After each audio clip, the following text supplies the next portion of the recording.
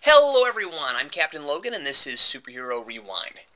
Hellboy is a movie I'd plan on putting off until I had the chance to read some of the source material, but since it was Ash W. Gunn's pick after winning the trivia tournament, I had to go ahead and do it and didn't get the chance to read any of the comics.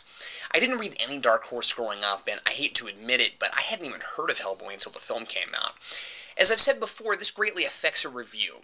I may not have been so hard on Spawn if I weren't already a Spawn fan, and I might have been harder on this movie if I was already a Hellboy fan. However, I have read up about the comics, and aside from the fact that Hellboy isn't fireproof in the books like he is in the movie, it looks pretty close to what little I know of the source material. This is the first time I've watched it since I saw it in theaters in '04, and I have to say I had an entirely different experience with it this time.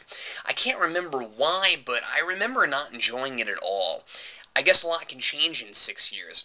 Hellboy is a very good movie, and there are a lot of things it does right that I've been complaining about in other superhero movies. It's a pretty simple story, which is good because it allows time for character exploration instead of wasting time on a convoluted plot, which is an easy pitfall for a film with paranormal and occult themes to fall into.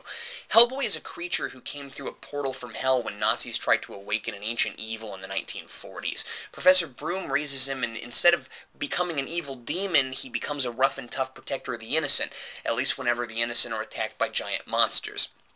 He's part of a government bureau that deals with paranormal activity, and in this universe, there's a lot of it. The villain plot centers around the evil Rasputin returning to finish what the Nazis started and to use Hellboy to usher in hell on Earth. I suppose Hellboy is technically a superhero, but the film actually felt a lot more like a pulp monster magazine. I really enjoy the alternate history where everything happens more or less the way it did in real life, except that there are paranormal things always happening in the background. In an early scene, Professor Broom tells Agent Myers that Hitler died in '58. Myers says Hitler died in 1945. Broom just shrugs and says, "All right." The production value is fantastic, and I was as impressed with the complex sets as I was with the remarkable prosthetic job on Hellboy and Abe Sapien.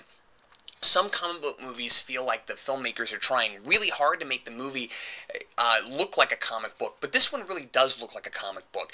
The director obviously has a lot of love and respect for the material. It never takes itself too seriously, but I also believe everything I'm seeing on screen. That's interesting too, because it's not all explained. I know where Hellboy came from, but what about Liz and Abe Sapien? There's no real explanation for why other supernatural beings exist in this universe. They aren't all tied to ancient mystical evil, and yet, somehow, I didn't mind not knowing.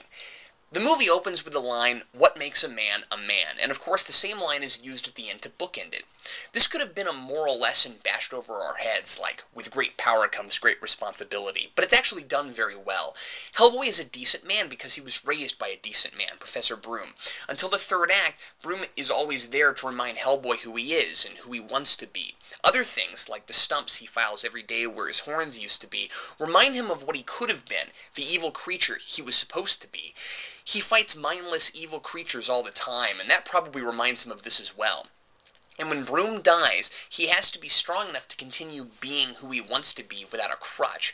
This is the essence of the story, and it's handled with great care. Hellboy isn't perfect, of course, but he's more likable than someone like Spawn because he isn't a whiner. Oh, sometimes he broods, and sometimes he cocks an attitude when things don't go his way. He throws things when people make him mad, and he doesn't come home when he's supposed to. But what's important is that he always comes out of it. Spawn is a perpetual whiner. In the comics, he can't go 2 panels without crying about how he'll never see his wife again.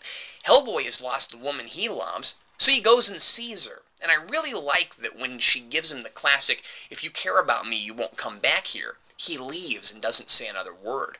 He's sad, and you can't blame him, but he's likable because he does what she asks. The love interest is one of those things I think this movie handles better than most superhero films. Why do we give characters like Spider-Man Mary Jane? Doesn't Daredevil and Elektra make more sense? Don't they have more in common? If you were Spider-Man, wouldn't you be able to get along better with someone like Black Cat, since you're both crime fighters, as opposed to Mary Jane, who's just going to sit at home worried about you and can never really understand why you do what you do? Liz and Hellboy make sense because they're both outcasts. A woman who can't control her ability to set things on fire is a lot more likely to understand someone like Hellboy than the girl next door. What I really don't like, though, is the love triangle in this film. I generally resist those, not because they're always a bad idea, but because they're often forced and awkward, and this one really is no exception. When Liz burns down a mental institution and then comes back to the bureau, Myers offers to take her out for coffee. It seems like he's just being a nice guy. Not that it's a date or anything, but of course Hellboy gets offended and is a jerk about it.